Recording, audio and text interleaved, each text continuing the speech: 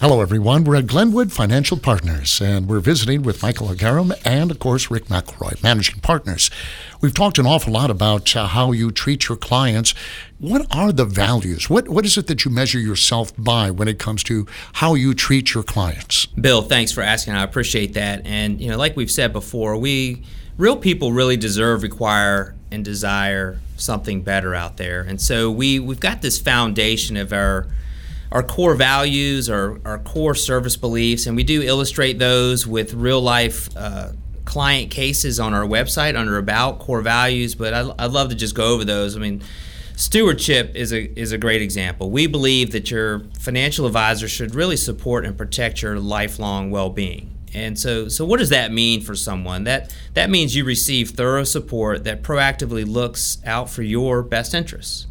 Our second core value is service. Your advisor should be willing to collaborate with you and your other advisors. So like your CPA, your attorney, maybe your CFO, your personal CFO, whoever that may be. So what does that mean for you? That means you gain a central resource that sort of synchronizes your life's financial details and puts them all together.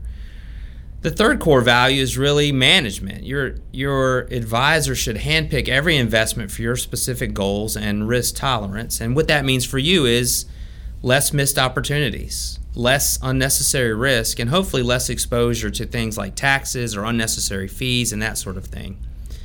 Our fourth one is really humility. And your advisor should always be eager to think better, to do better, and serve better, and leaving ego aside. And what this means for our clients is that we're straightforward, collaborative, relationships that focus on your needs, and of course spoken in plain language is a cornerstone as well. And then lastly, a core value that really focus on the client-centric or client focus. And we believe that your advisor should use technology responsibly across your financial strategies to have still a private and confidential relationship with the use of technology. But what this means for you is that you can receive unbiased guidance, but really modern strategies that are led by your unique goals, circumstances, and risk tolerances.